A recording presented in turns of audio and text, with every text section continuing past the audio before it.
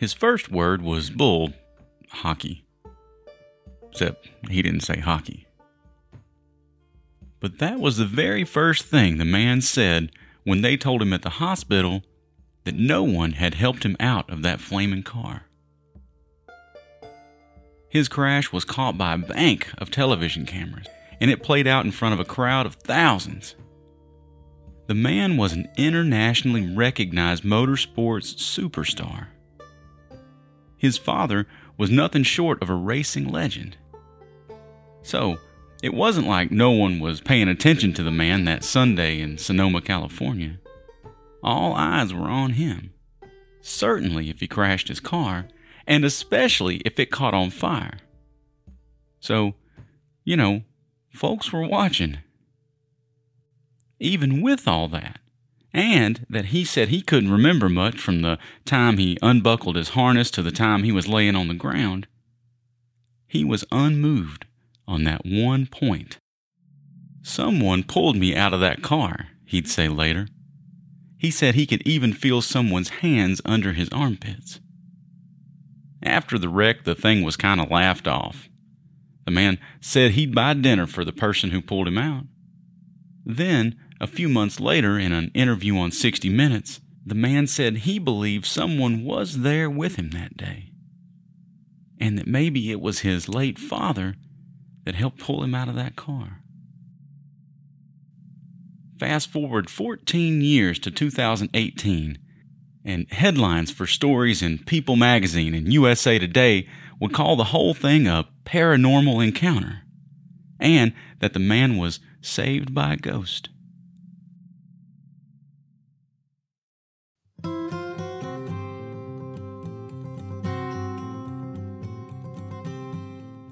But then, maybe that's how NASCAR legends are born. And we'll dig deeper into this one later on in the show. My name's Toby Sells. Let's load up in the number 13 Haint Blue Chevrolet Camaro and head out. We're going to visit the sometimes unexplainable tracks and tri-ovals of the National Association of Stock Car Racing, NASCAR. Today on Haint Blues.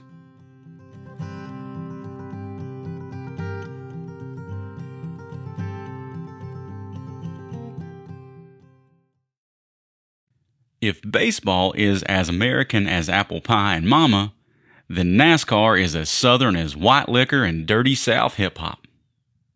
Boy, I really mixed up a bunch of stuff there, but I hope you get my drift. If you're out there trying to remember correctly, you're right. NASCAR really did begin with bootleggers outrunning the law in the Appalachian Mountains. Prohibition was on, and people still like to, get drunk. Economists might call that a market opportunity. So, armed with some backwoods know-how, mountain folk made moonshine, Mountain Dew, hooch, white lightning, and yes, white liquor. Product in hand is one thing. Product distribution is another.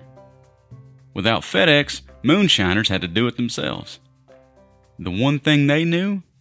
Their cars had to be fast and good. During Prohibition, their cars had to be better than anything the police were driving. And after, they had to be better than the IRS revenue men. Small cars, especially V8 Ford coupes, were popular among bootleggers. They'd soup up the engines and would sometimes replace them altogether with engines from a truck or an ambulance. And they'd build up the car's suspension systems to handle the turns on country roads and to make the car look normal. Not like it was sagging under the weight of 1,000 pounds of illegal moonshine liquor.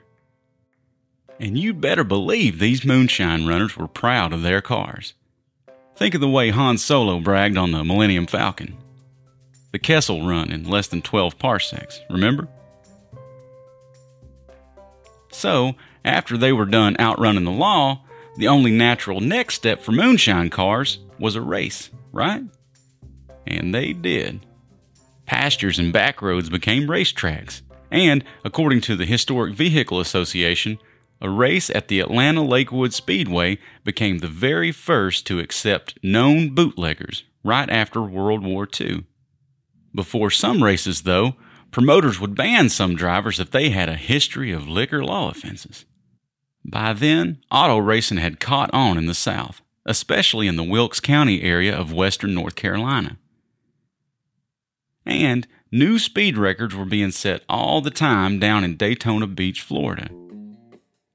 That's where British daredevil Sir Henry Seagrave was the first to reach 200 miles per hour in an automobile.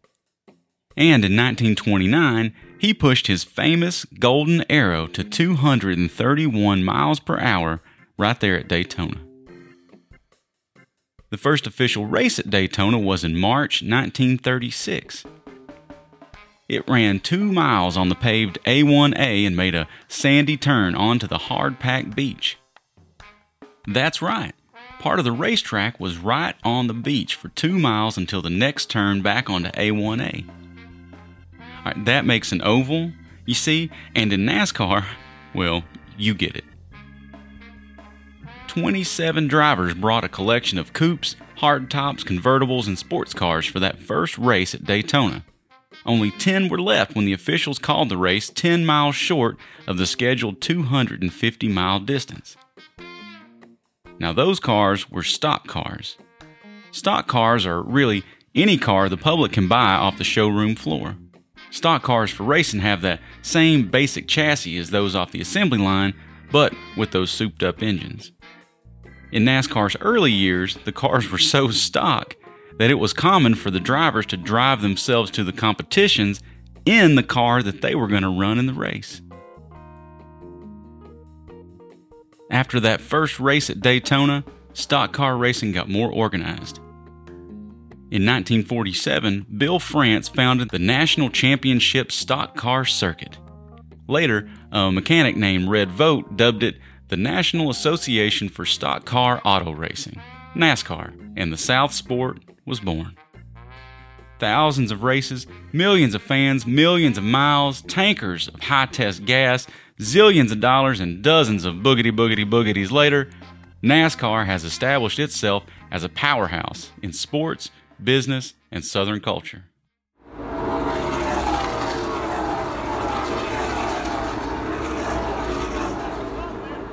When it comes to NASCAR's oval tracks, they don't come bigger than Talladega Superspeedway. Established in 1969, the track at Talladega, Alabama is 2.66 miles long, making it NASCAR's longest and fastest track.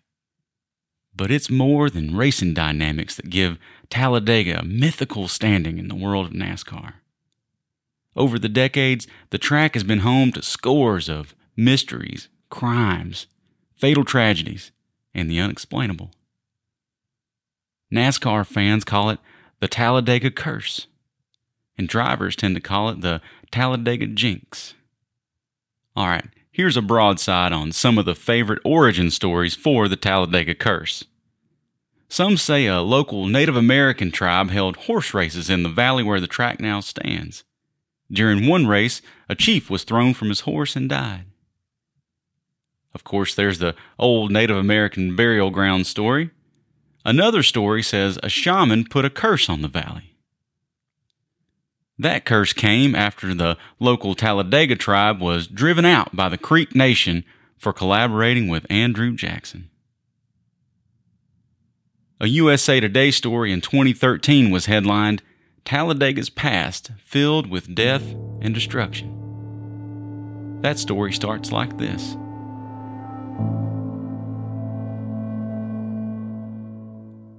There's an inherently portentous, some might say sinister side to Talladega Superspeedway.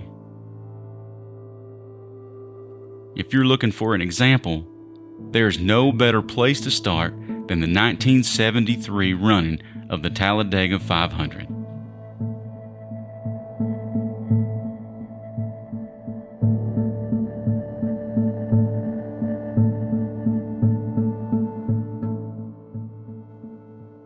You know those stickers you see all over NASCAR race cars? Logos for everything from M&Ms to Interstate batteries are plastered all over them. Well, that's not how it was in the beginning. And when Larry Smith did it, other drivers turned up their noses at him. But he didn't care. Carling Black Label Beer was paying him to race and keeping his team afloat. And those other drivers would come around soon enough, as we all now know. Smith was driving his all-black number 92 Mercury that day at Talladega in 1973, and after just 13 laps, he wrecked. He hit the retaining wall on turn number 1. And at the time, folks thought it was a minor accident. You see, the car coasted gently to the safety apron around turn number 2, and commentators at the time believed that Smith was gliding it down there on his own power.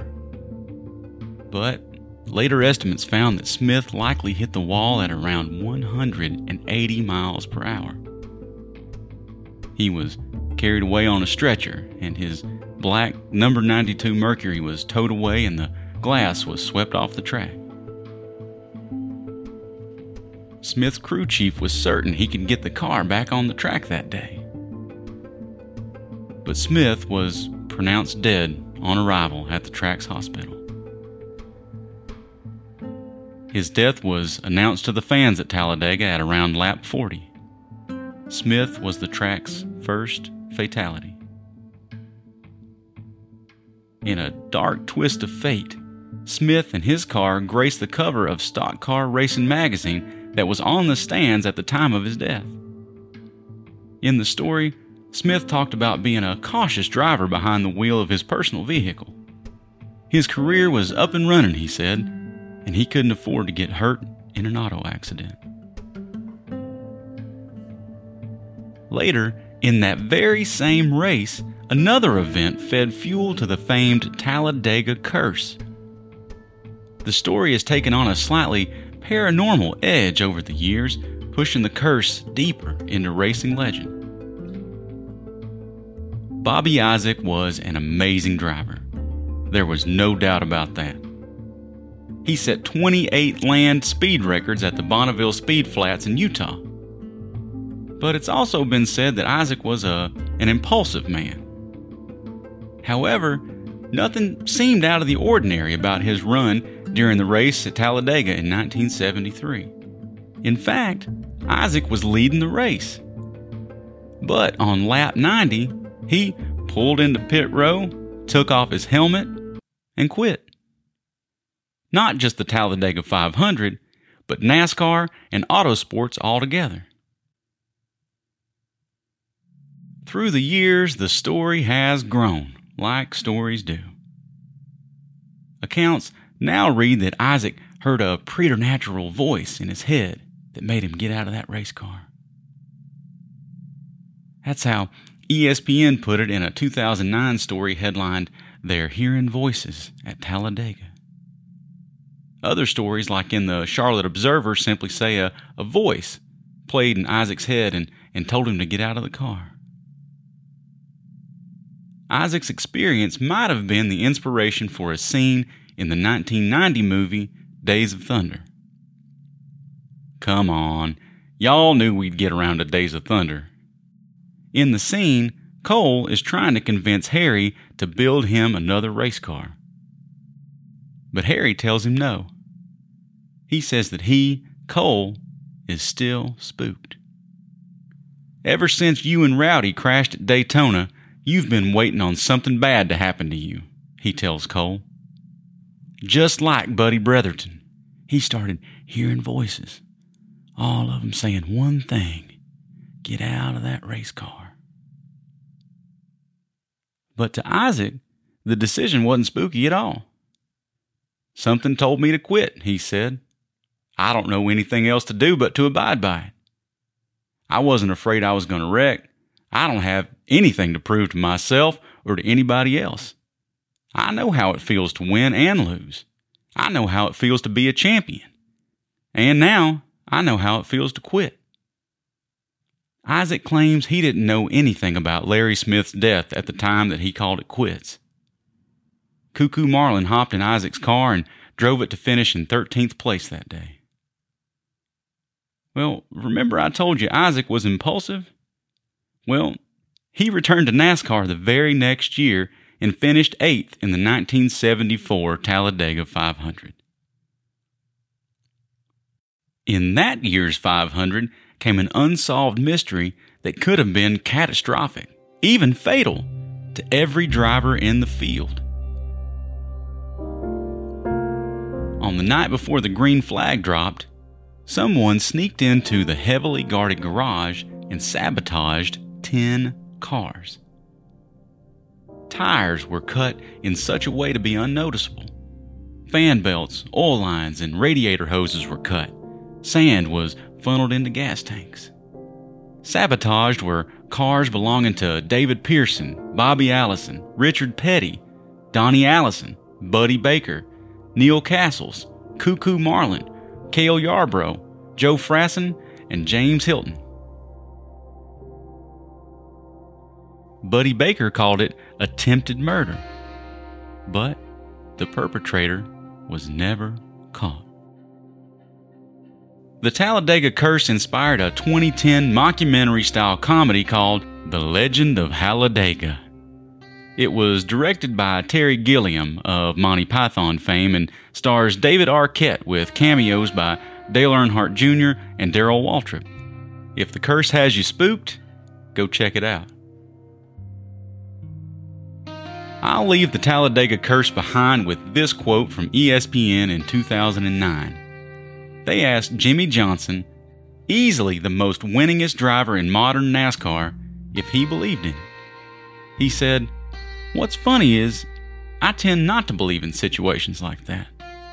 But then, it's always amazing when you find yourself in a moment and your brain starts freaking out on you. And then, all of a sudden, you believe that stuff is true."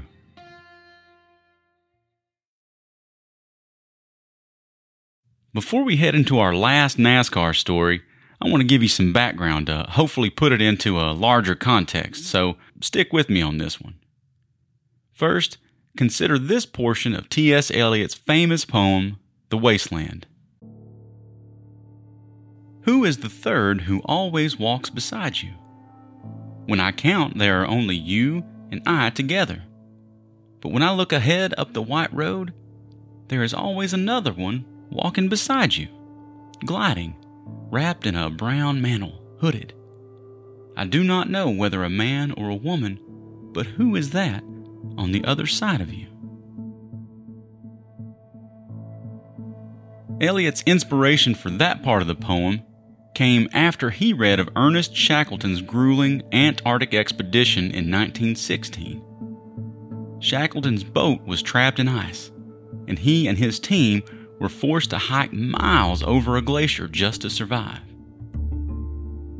Writing of the journey, Shackleton wrote, "I know that during that long and racking march of 36 hours over the unnamed mountain and glaciers, it seemed to me often that we were 4, not 3. Well, Eliot took a poet's license, changed the 4 to 3, and right up to this very day, survival stories will sometimes include what we now call the third man factor, or the third man syndrome. In these stories, people say they believe in moments of extreme duress, another appears to aid in comfort or moral support or companionship. Charles Lindbergh claimed someone rode shotgun on his solo trip across the Atlantic. Ron DeFrancesco said he followed such an entity through a wall of flame as he escaped the World Trade Center on 9/11. A pop culture example of the third man factor may be Wilson, that helpful volleyball from the movie Castaway. Some simply call these figures guardian angels. This all brings us back to that race car driver from the beginning of the show. Remember, he was convinced someone pulled him from his flaming car. The third man factor may help to explain that. The driver was none other than Dale Earnhardt Jr., a driver who, even though he retired, is still probably the most recognized face in all of NASCAR. In 2004, he was driving a canary yellow Chevrolet Corvette. He was taking practice laps before the American Le Mans Series race at Sonoma. He lost control around a turn, his tail end spun out, and he backed into a retaining wall. That might not have been so bad, but the crash broke the fuel filter and gasoline spilled all over the car, inside and out. The car burst into flame in a great whoosh. An in-car camera caught Earnhardt unbuckling his harness, fire flooding the car all around him. And in a moment, he's through the window and out, laying on the ground next to the flaming car. Here's what he said about the crash on his podcast, The Dale Jr. Download. When I wrecked in the Corvette in 2004 at Sonoma, it caught fire. Somebody pulled me out of that car. And I thought it was the corner worker because I felt somebody put their hands under my armpits and pull me out of the car. I didn't get out. I don't have any memory of myself climbing out of the car. And I remember sort of moving, like in motion, gonna lean forward and try to climb out of the car. And then something grabbed me under the armpits, pulled me up and over the door bars, and then let go of me. And I fell to the ground. And there's pictures of me laying on the ground next to the car. And I know that when I got to the hospital, I was like, who pulled me out of the car? I got to say thanks to this person because it was a hand. It was physical hands grabbing me. I felt it. And there was nobody there. But before he told his story on his own show, Earnhardt talked to Mike Wallace about it on 60 Minutes just months after the wreck. He told Wallace that he believed his late father helped him out of the car that day. Even if you're not a race fan, you probably know Dale Earnhardt Sr. He is easily one of the biggest names in NASCAR history. Earnhardt Sr. died in a 3-car crash on the last lap of the 2001 Daytona 500. I don't want to put some weird, psycho twist on it like he was pulling me out or anything. But he had a lot to do with me getting out of that car, Earnhardt Jr. said.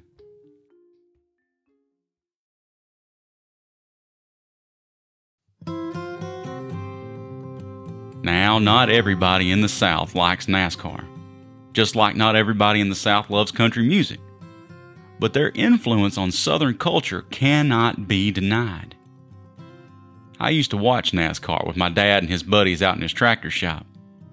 I didn't love it, but just like with anything, the more they taught me about the sport, the more I understood it, and the more I got the appeal. It may look like a bunch of cars turning left all day, but it's a lot more than that. Hey, thanks to everyone out there for the nice words after I officially launched the show 2 weeks ago.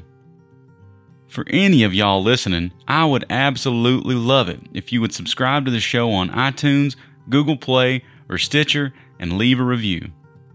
If you like it, shoot, tell a friend about it. If they don't know about podcasts, show them. Finally, I want to give an overdue thank you to my buddy Ben Powers. When I was getting serious about the show last year, he let me bend his ear about it over a few beers. I'll just say that this show would likely be very different without Ben's help. Thank you, sir. Alright, my name's Toby Sells. Thank y'all for loading up and heading out with me. Holler back at me here in 2 weeks for more Haint Blues.